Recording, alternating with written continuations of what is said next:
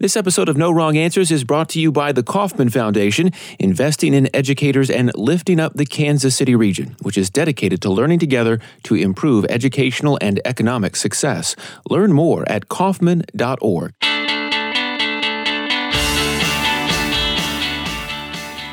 Dr. Seuss is one of the most beloved children's authors of all time, but his place in the childhood canon is being challenged.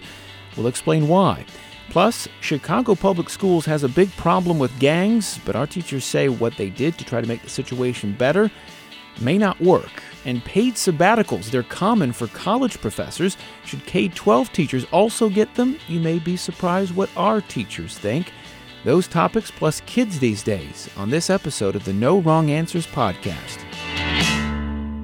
Welcome to No Wrong Answers, the weekly podcast that gives you a teacherly take on the world. I'm your host, Kyle Palmer. I used to be in the classroom as an English teacher. Now I'm behind the mic as a radio journalist. I'm joined, as always, by a group of hardworking teachers who have a lot on their minds and are ready to talk. So let's introduce them here in Kansas City. Jamie Myers, what do you teach? I teach 8th grade ELA, and it's right now called Applications.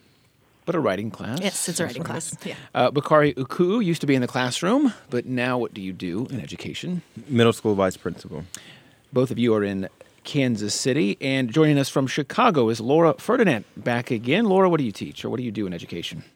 I am the curriculum coordinator at my elementary school, and we're a K-8 school. But right now I'm actually spending a lot of time in one of the 3rd grade classrooms because we had a teacher unexpectedly have to leave. So I'm kind of filling in until we find somebody. So you are back in the classroom. Yeah, kind of. So Laura is in Chicago. Jamie and Bakari, like I said, are in the Kansas City area. Before we get started, just a reminder, you can sign up for our weekly newsletter, the Friday Cheat Sheet, at NoWrongAnswersPodcast.com. The Friday Cheat Sheet gives you a preview of what we'll be talking about on the next episode, and also is a review of some of the interesting education stories that caught our eye during the week. It's your teacherly take on the world in your inbox. Sign up for the Friday Cheat Sheet at NoWrongAnswersPodcast.com.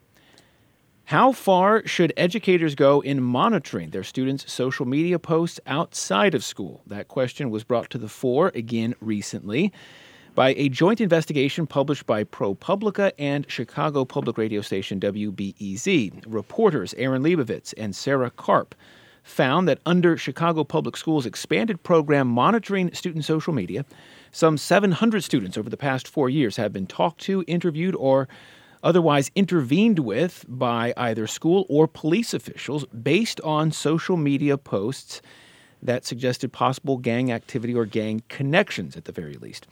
Many times these interventions were prompted by social media images of students flashing gang signs or, in some cases, posing with guns. In a few extreme cases, the posts involved specific violent threats against other students or a particular school. District officials have defended their expanded monitoring of social media, saying it's an effective way to combat the pernicious effects gangs are having on Chicago's schools, but many parents and community members are upset. They feel the district has not been transparent about the social media monitoring, and also that it could potentially invade student privacy and unnecessarily expand the role of Chicago police in city schools. Well, we do have a teacher who teaches in Chicago on the show today, Laura, so I would like to go to you first. This program, which I should mention was funded by a federal grant that was begun in 2014, according to ProPublica's reporting, it involves 24 schools, most of them in the city's south and west side. Again, most of these schools with either majority black or majority Hispanic student populations. For those of us who don't live and work in Chicago, can you give us some context? I mean, how big a problem is, or would you say, is gang activity in your school or in the city's schools overall? It's quite a problem, especially like the article said, on the south and west sides, because of generation after generation of disinvestment in the communities. There are really strong gang ties in a lot of neighborhoods. And, you know, the neighborhood that I work in, there are different gangs on different blocks. So we're actually in a unique situation where there's 3 elementary schools that face each other all on one street. And the gangs are rival gangs from one school to the next. So even though there are different learning opportunities at one of the schools across the street, that's a fine and performing arts elementary school, where a lot of students would be able to not test into, but apply and become a part of the program there, their families won't let them go because they can't cross the street. Oh, well, just to give a little bit more detail to the program that Chicago Public Schools has been running the past 4 years, they did get federal grant money, $2.2 million worth, that the district has used to fund 2 full-time intelligence analysts who work for the district, whose job it is to monitor potential gang activity on student social media. Up until last year as well, the program also involved software that allowed these analysts to do I think pretty broad-ranging keyword searches to quickly analyze student social media conversations that might indicate gang connections. The district discontinued the use of that software last year, and we should also say this federal grant has run out, so there are indications the district may be scaling the program back. But district officials talking to ProPublica and WBEZ have also vowed to carry on doing a measure of social media monitoring because they do feel the program's been effective. I can get into that a little bit later. But I guess, Laura, last question to you before I open it up to all three of you. As a teacher in Chicago, you've discussed kind of the challenges that gangs can pose within schools. Do you feel all of that, the monitoring, the hiring of the intelligence analysts, the use of the software, is that justified by the fears of what gangs can or are doing in Chicago schools? I guess from my perspective, I don't think it really targets the actual issue. At least from what I understand, this is a little bit similar to the gang database that Chicago Police Department has been using, and it's been really controversial over the last, several years. It's one thing to identify kids who you think are at risk for becoming involved in gang activity, but if you just walked into any school, you could talk to the teachers, you could talk to the students, and it wouldn't be hard for people to identify, oh yeah, that kid is doing such and such on social media or off of social media. And I think the bigger issue, the problem that we actually need to tackle is how do we provide opportunities for these kids that helps them actually choose a different path and that gives them some sense of investment. Because all the kids that I know that have gotten involved in the gang in the neighborhood I work in, it's not because they want to, it's because they feel like it's inevitable or they feel like it's the only option that they have, because we're not offering, as a school district, but as a city in general, we're not offering other options for these students and for these families. It's kind of how they feel, they just feel like that's what they have to resort to. Broadening the conversation a bit, in this ProPublica WBEZ report, some principals in Chicago say that up to 90% of fights at their schools are instigated by something that is said online. There's maybe no way to truly fact check that, but that's what the principals are saying. But point being, social media is a major source of volatility and even violence in the real world in school, I guess. So for all of you now, bringing in Bakari and Jamie, who do not teach in Chicago, so maybe you do, but maybe you don't work with some of the specific problems that Laura's bringing up. I think you can still relate to the idea of social media instigating problems in the real world that you have to deal with, and I wonder how you've experienced that. Unfortunately, there have been incidences where parents have also gotten involved with the violence. We've had parents waiting at a bus stop for a certain young lady to try to threaten them to stop making comments about, her daughter on social media. And then we've also had incidences of self-harm, like threats, so that we've had to, act on that. If we see that, send police officers over to the home, have them, watched, stuff like that. Most of the violence and the danger that I see on social media goes one way or the other, either to the extreme where the parents get involved or a student talking about self-harm. Yeah, so I guess for all of you, I was going to ask, have you ever been in a position where you saw or were alerted to something a student had said on social media that led to an intervention? I think the main thrust of the the Chicago program that was the starter to this conversation was the idea that by monitoring what was said online, you could intervene before something happened, or you could kind of cut it off and maybe talk to the kid. It might not be something that was gang related, but I mean, have there been instances where you were able to maybe intervene before it got worse?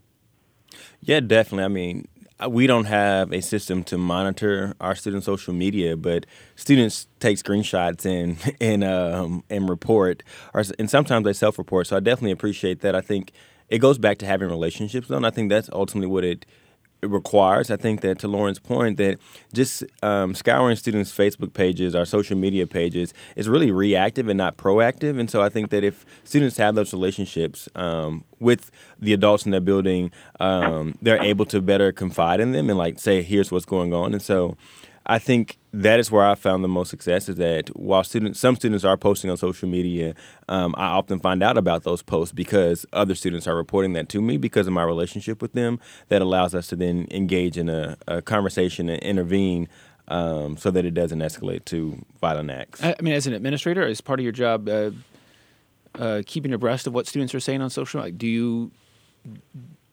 do you spend a certain amount of time every day, like, looking at social media posts? Or, like you said, is it mainly just word of mouth, students pass it along to you? It's generally word of mouth. I don't follow any of my kids on social media.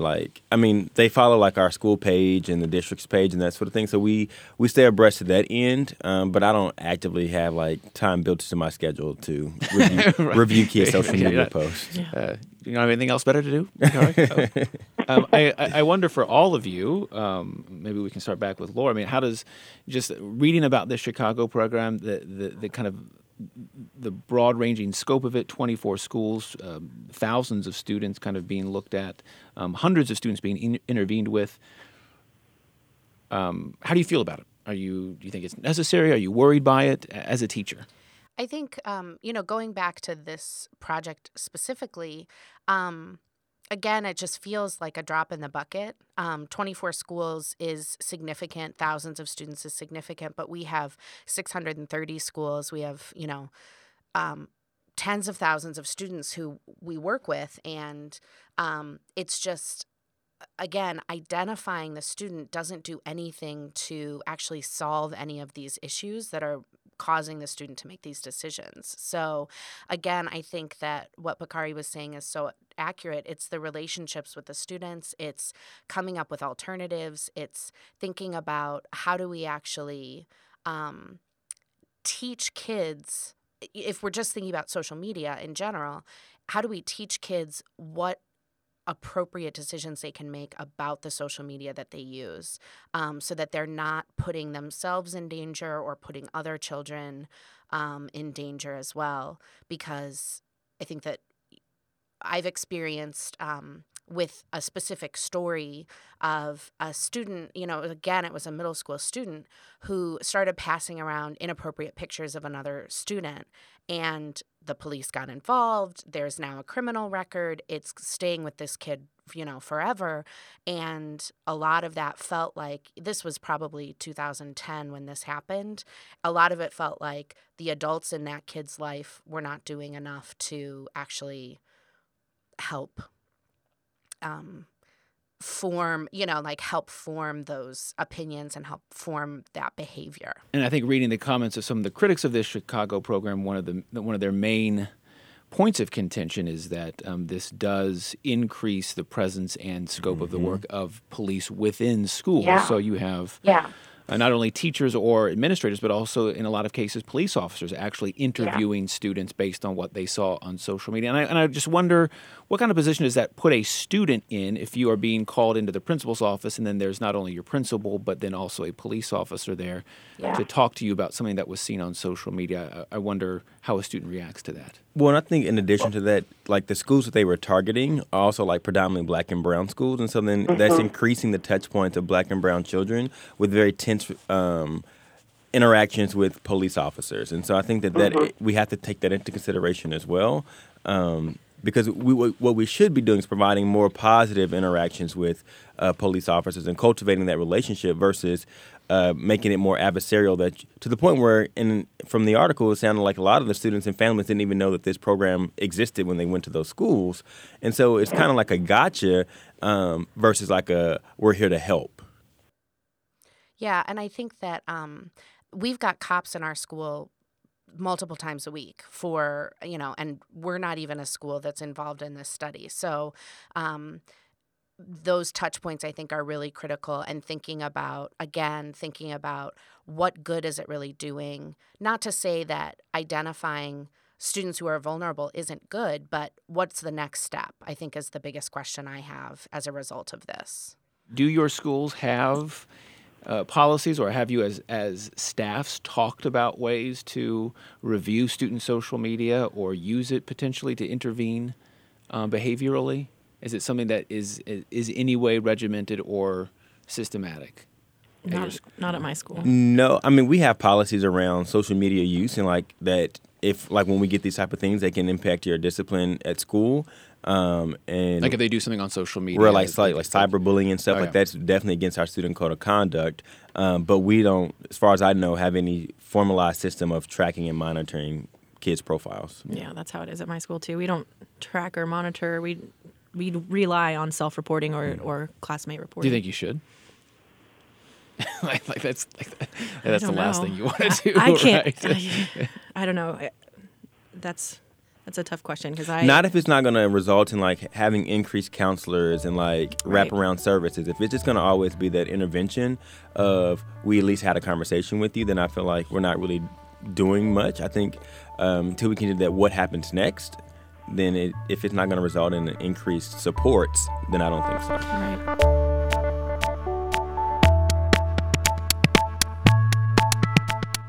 Our podcast today is sponsored by the Kauffman Foundation, learning together with families, educators, entrepreneurs, and innovators to develop quality education that prepares all of Kansas City students for the future of learning and work. Join the conversation by visiting Kauffman.org or on Twitter @KauffmanFDN.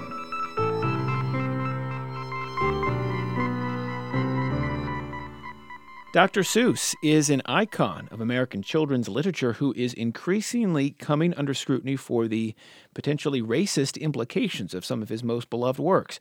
A new analysis of Dr. Seuss's work concludes his children's books, including some true classics like Horton Hears a Who, are racist and problematic. The study done by Kate Ishizuka and Ramon Stevens, entitled The Cat is Out of the Bag, looks at 50 different Dr. Seuss books and finds that just 2% of human characters portrayed by Seuss are people of color. Furthermore, all those human characters of color are portrayed in a stereotypically negative light. For instance, there is an African man in Horton Hears a Who is shown with no shoes wearing a grass skirt. To top it all off, there is not a single female character of color anywhere in Dr. Seuss's oeuvre.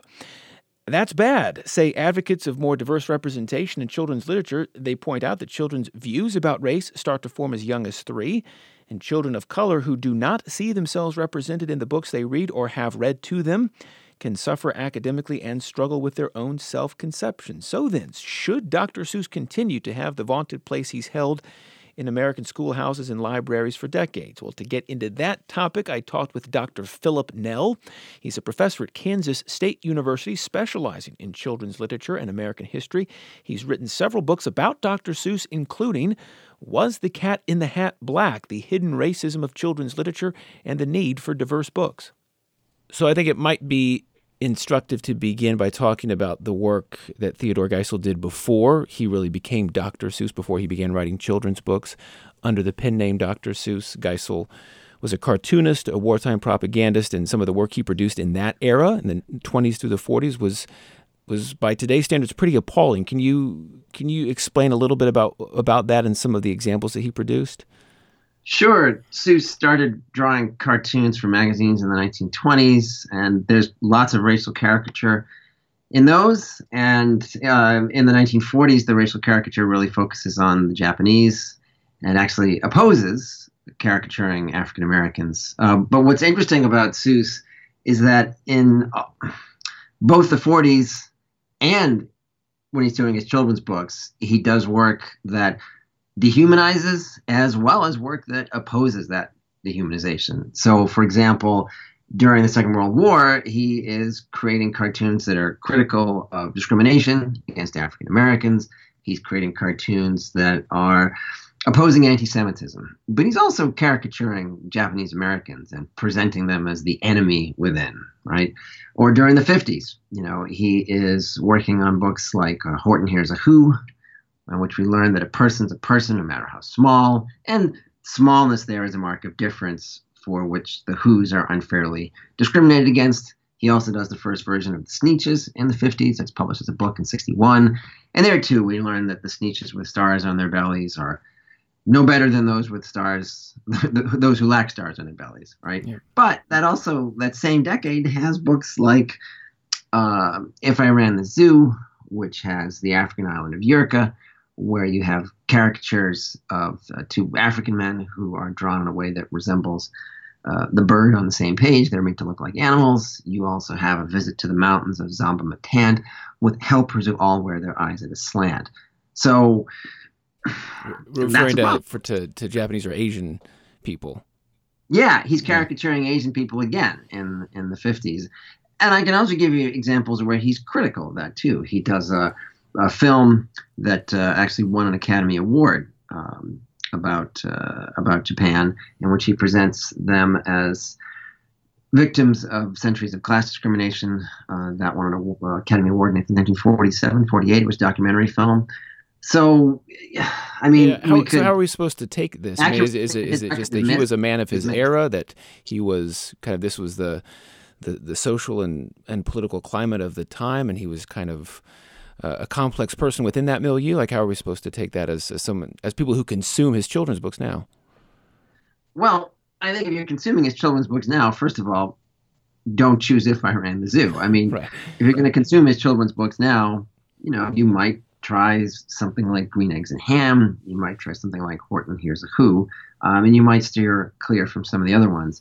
But I think the man of his time argument is weak, because it assumes that all people in a given time think a given way, and they don't. And you can prove that to yourself if you look around you right now. Would you want people in the future to look back at now and say, well, yes, America's policy towards people seeking asylum was super racist, but, that was some time ago, right? No, there are people now who think that our policy towards people who are seeking asylum is racist and inhumane and a crime against humanity, and others who are quite happy that's going on. And the same is true 60, 70 years ago. So man of his time argument, it has a way of kind of suggesting that historical progress is inevitable, and it's not inevitable. So where does that leave us today? Then if we can we separate Dr. Seuss's work in children's literature from his work early on in his career, drawing and writing these political cartoons and wartime propaganda? I mean, I'll also add, the historical record shows he produced cartoons that contained the N-word. He himself performed in minstrel shows in blackface when he was a younger man. If I'm reading my 2-year-old son, The Cat in the Hat, which we'll get into, but you read a lot about that book, or Fox and Socks, how should I feel? Well, I think people don't understand how racism works. There are anti-racist people who do racist work. There are perfectly nice and kind people who are also racist. Dr. Seuss produced a cartoon in the 1940s where there's a line of people who are being inoculated against the racial prejudice bug, right? And there's a person at the front of the line who is sort of spraying them, and a little bug flies out of the guy's head in front, and he says, goodness, was that in my head? Well, now that's a noble sentiment, right? You don't want people to be racist, but it completely misunderstands how racism works. Racism is embedded in culture. It's embedded in the stories of our childhood. It's everywhere. It's not something you can sort of be inoculated against. And Seuss wasn't aware of the way in which the racist culture that he grew up in shaped the way he saw the world. And that's true of everybody. Racism influences the way we think unconsciously. So, I mean, what you could say about Seuss is that he's a woke white guy who isn't as woke as he thinks he is. But I would also say that about me. I think that there's no way to extricate yourself from the racism in which we live. You can't just sort of say, well, not me. That didn't affect me. Bull. Of course it did. You didn't grow up on Mars. You grew up here. And if you're not willing to confront the ideas that lurk in your unconscious, then we're not going to get anywhere. And, Seuss did some work in that direction. But, yeah, not enough. Yeah. This critical analysis of Dr. Seuss is coming about at a time when there is more of a concerted push to make children's literature and access to children's literature more diverse. That coincides with a new study that came out last month that I know you're aware of, published by Katie Ishizuka and Ramon Stevens, called "The Cat is Out of the Bag," which looks at 50 of Dr. Seuss's children's books and concludes that his work is remarkably Anglo-centric. I think something on the order of like 2% of human characters in his books were people of color, none of them female, and none of them portrayed in a positive manner. Can you have Dr. Seuss as a part of your curriculum, as, let's say, an elementary school teacher, or in your school library, and still be pushing towards having a diverse set of options for your kids? Well, I think it's much more important to have a diverse set of options for your kids than to assign Dr. Seuss books, because first of all, those kids are going to encounter Dr. Seuss books anyway. He is part of the culture, right? You're not going to suddenly have an absence of Seuss in your life if the school decides that they're going to focus on diverse books. Second, I would say that children need to see themselves in the literature that they consume. So if children of color are not seeing themselves in the literature they consume, that's as damaging as actually seeing racist caricature of themselves, because not seeing yourself tells you you're not important. Your story is not important. You are not important. And that is really harmful. And then for, quote unquote, majority kids, they need to learn they're not the center of the universe. So that's the other reason to focus on diverse books. As far as Seuss is concerned, look, there is better Seuss, right? Green Eggs and Ham is notable because its protagonist is Sam, but there's no pronoun attached to him or her. Could be male, could be female. We don't know. It's not clear in the book. Is that a dress or a long shirt that he or she is wearing? So that's not a bad book to choose, right? There are books of his, like, say, the Butter Battle book, right, which is critical of nuclear proliferation and of war more generally, or the Lorax about saving the environment, that I could imagine sharing with kids. So I wouldn't say you have to throw it all out. I would say, choose wisely. And remember that what's really important here is raising a generation of kids that, let us hope, has fewer of the prejudices and the bad information that their elders have. Like, that's what's important. Your affection for Dr. Seuss is not important. And I say this as someone who has written a lot about Dr. Seuss, right? I have an affection for Dr. Seuss. But at the same time, I am also critical of Dr. Seuss, because that's what it means to be a responsible adult, right? You go, here's something that was really important to me and that I really loved as a child, and I still have affection for it. And yet at the same time, maybe I'm not going to give these books to my niece, or at least not that one, or not that one, but I'll give her this one instead. And that's what we do. And that's how we move forward as a culture, as a society. That's how we make things better. Much of your own work analyzing Dr. Seuss has focused on The Cat in the Hat, which I think fair to say is an all-time classic for a lot of people in children's literature. You've written a book entitled Was the Cat in the Hat Black? That explores the historical origins of the cat character. I did not know a lot about this before I started kind of boning up for this interview and reading some of your work. And I think probably a lot of people out there who love The Cat in the Hat and have their kids watch the PBS version voiced by Martin Short probably don't know it. Can you explain a little bit about what is behind The Cat in the Hat and what might make it problematic? Sure. The Cat in the Hat is based in part on blackface minstrelsy. And, as Nicholas Salmon has shown in his own work, that's not unusual. A lot of especially animated characters are based on and use the imagery of blackface minstrelsy. Mickey Mouse is another one. Mickey Mouse is another one. Bugs Bunny is another one. Scarecrow from the Wizard of Oz is another one. The white gloves of the cat and of Mickey and of Bugs come from minstrelsy.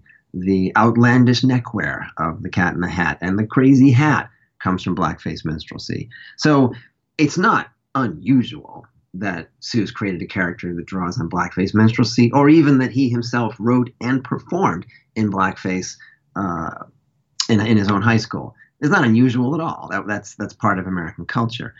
But it does mean that if you're reading The Cat in the Hat, you're reading a character who bears the influence of blackface minstrelsy. Now, this is not as overt as, say, the African island of Yurka and If I Ran in the Zoo, or the mountains of Zompamatant with the slant-eyed helpers in If I Ran in the Zoo, right? It's not as overt caricature as that at all. It's much more encoded.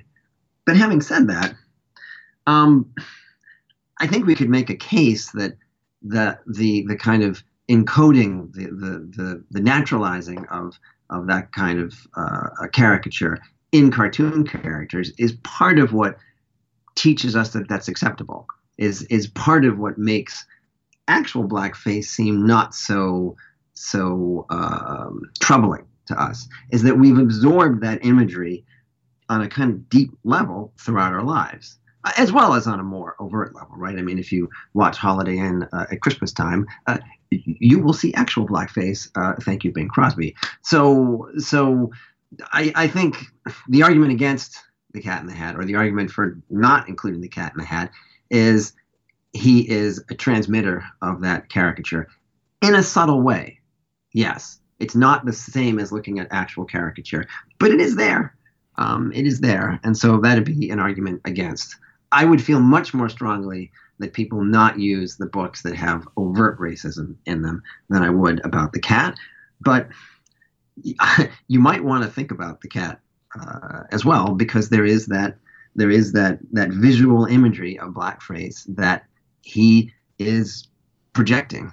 With that sobering thought in mind, then what's kind of the headline takeaway for a teacher or a parent who has a Dr. Seuss book around, or sees their kid reading Dr. Seuss, or wants to read a Dr. Seuss book with them? Well, critical reading is fun. You know, I think it gets a bad rap. People say, oh, you know, you're taking all the joy out of reading. But children think about what they read.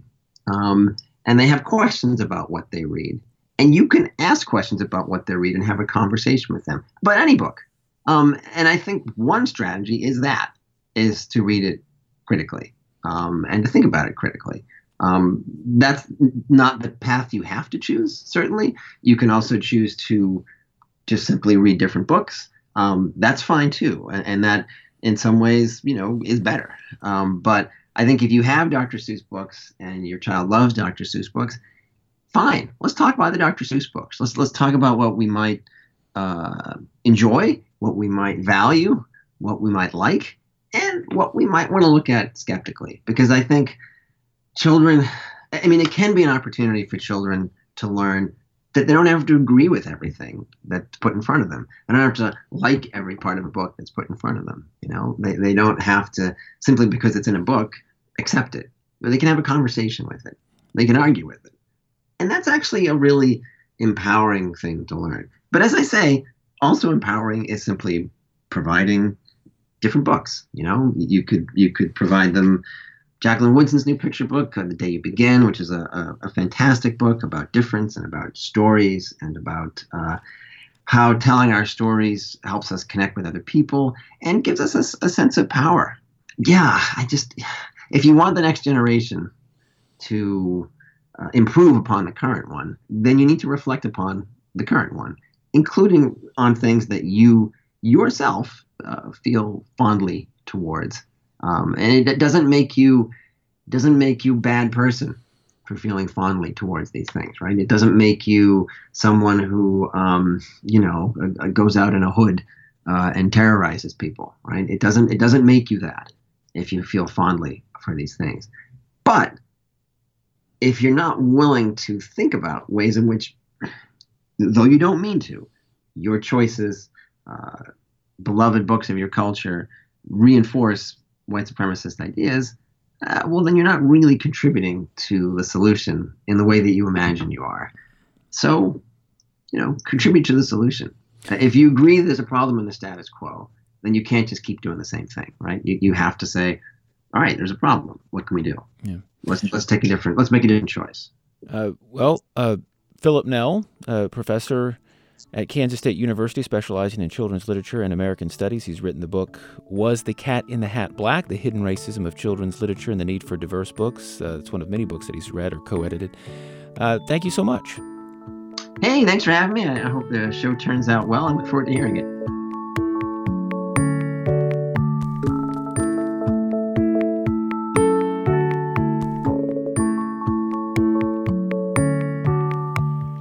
Paid sabbaticals are common in higher education, not so much in K-12 schools, but according to Ed Week, the Rochester City School District in upstate New York is taking a page from colleges and universities and giving its teachers an opportunity to take paid one-year sabbaticals to do research or in some other way gain knowledge that they can then bring back into their classrooms.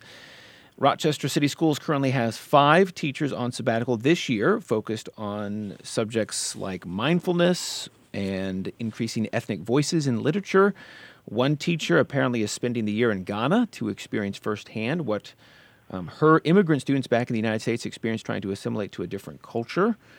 Are paid sabbaticals something other districts could consider implementing? Is it realistic in this day and age of contracting budgets and fights over school funding? And all those logistical concerns aside, given all that, what would our teachers like to do on a sabbatical year? Wishful thinking, maybe, but we can still fantasize. So just quickly, some more details on the Rochester program. The participating teachers get 60% of their salary for the year, plus full benefits. A full-time sub is hired in their stead for the year at a total cost to the district of more than $260,000. Again, that's according to Ed Week. Reading about this program, hearing about the opportunities for our teachers here, just first of all, immediate thoughts. What do you think? I like the idea of teachers having the opportunity to expand their expertise and like that to be supported by their districts. I think I hesitate with taking teachers out of the classroom. And I think about like my own context. We struggle enough to actually find teachers to be in the classroom. And so to give them a year away from the classroom, I don't think would be most ideal, especially given the population we serve. Like they just can't afford to have a full-time sub for an entire year. Just because of their current academic status. And so I think that I appreciate the idea behind it. It makes me think that how can we then leverage our summertime as a more effective means? And so I think I like programs like Fun for Teachers, where you're able to design your own professional development as a teacher and talk and be very explicit about how it's going to impact your kids' education and get grants to fund that. To do things during the summer. Right, but it's limited to the summer. So I think if districts are willing to pay for summer professional experiences like that, then I would be on board, more on board than giving full-time sabbaticals. Now, in my district, we do offer not a sabbatical, but you can take a year leave to go back to school or to study, but it is an unpaid leave.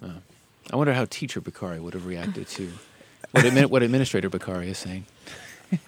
I think Teacher Bakari would have said the same thing because I know the importance of having a highly effective teacher in the classroom, and subs just don't necessarily meet that threshold. And so your biggest concern with this would be the flux and the change that it would create for the students. Correct. For that year. Yeah. Or just the uncertainty. Yeah. Right. Jamie, Laura, your first impressions about the idea of a paid sabbatical for K-12 teachers for you? Well, my district actually has done this way, way, way back. Like in my 11 years, it's only happened with one teacher, and I don't really know what she was studying or why she got approved to do it. But personally, I kind of agree with Bakari that I don't want to lose a year with my students, even if I won't have them again the next year. You have to reestablish norms when you're gone for a whole year, within an incoming group. And I think the opportunity to go to Ghana and learn what it's like for, to assimilate into a different culture and community would be an incredible experience. But with how much time and effort I put into my classroom, it would be hard for me to justify. I would feel I'm kind of selfish, I guess. I wouldn't want to lose that time.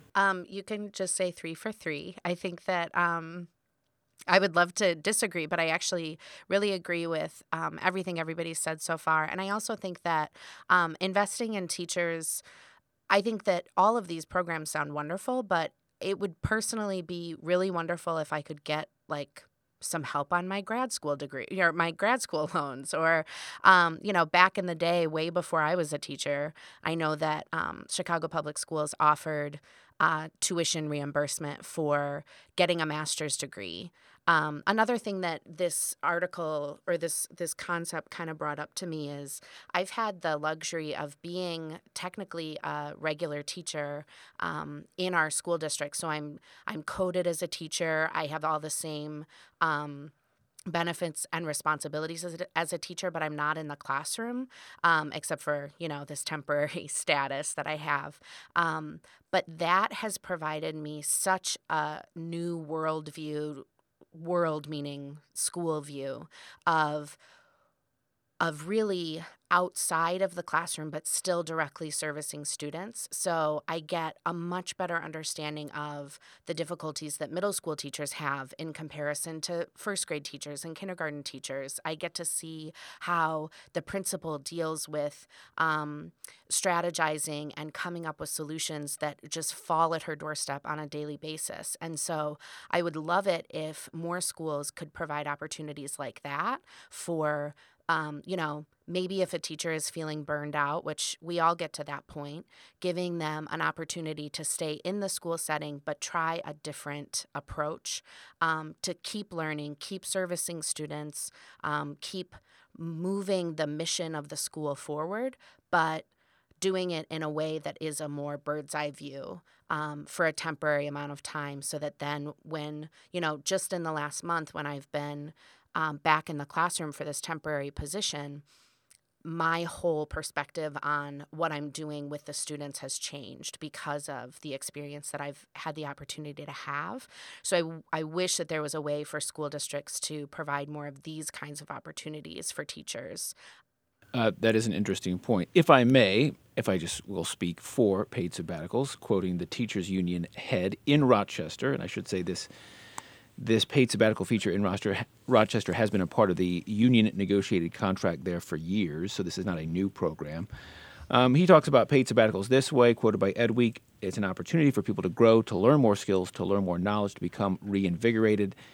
At the same time, the district's head of human resources says it allows the teachers a chance to, in her words, refresh their batteries. But from what I'm hearing from you, there are, the three of you, there are potentially other ways to do that.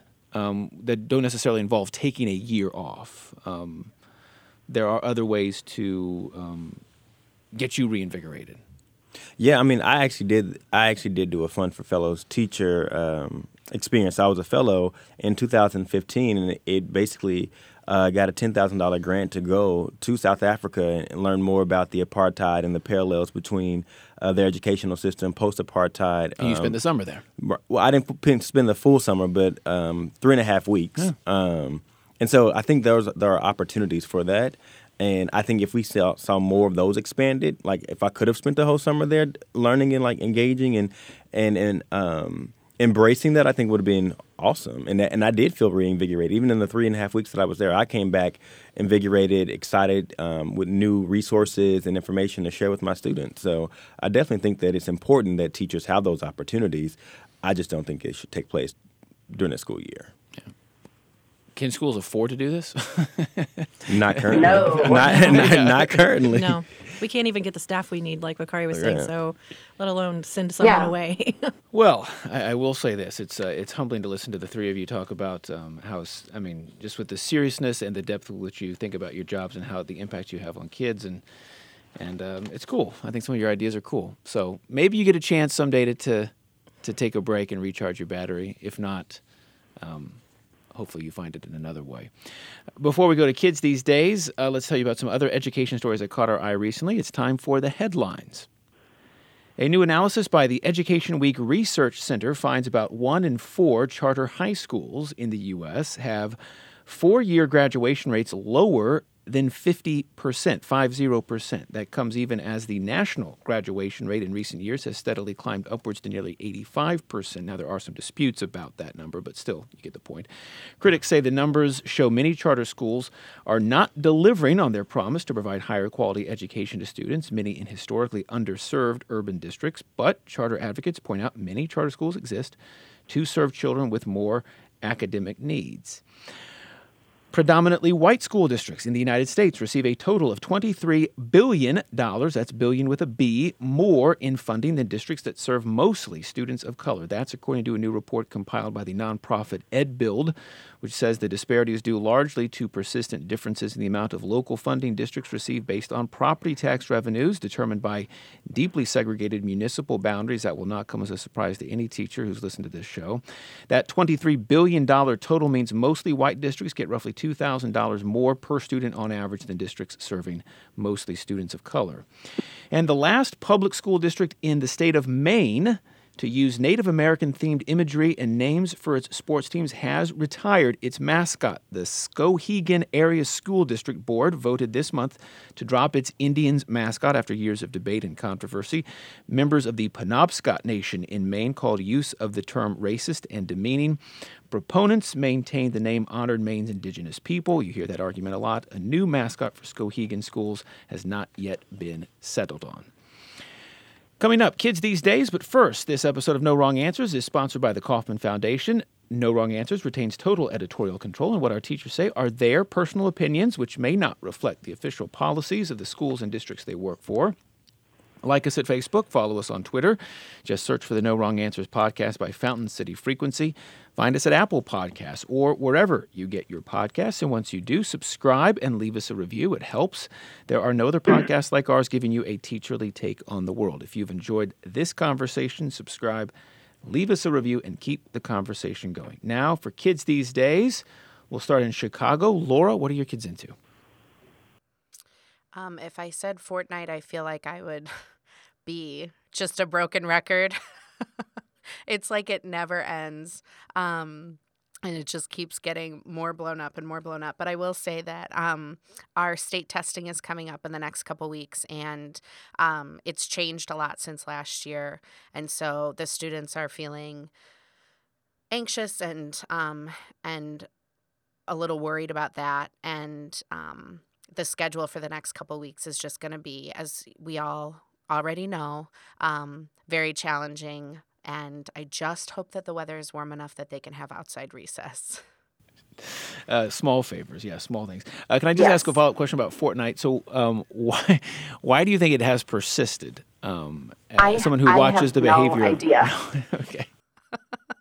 I think because...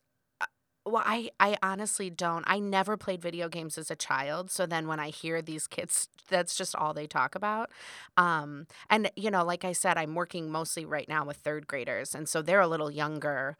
And so that's kind of like it's a big topic of conversation. But I think also the fact that they can from their houses, because they don't, most of the students that I work with don't necessarily have playovers with kids the way that, that we did back in the day.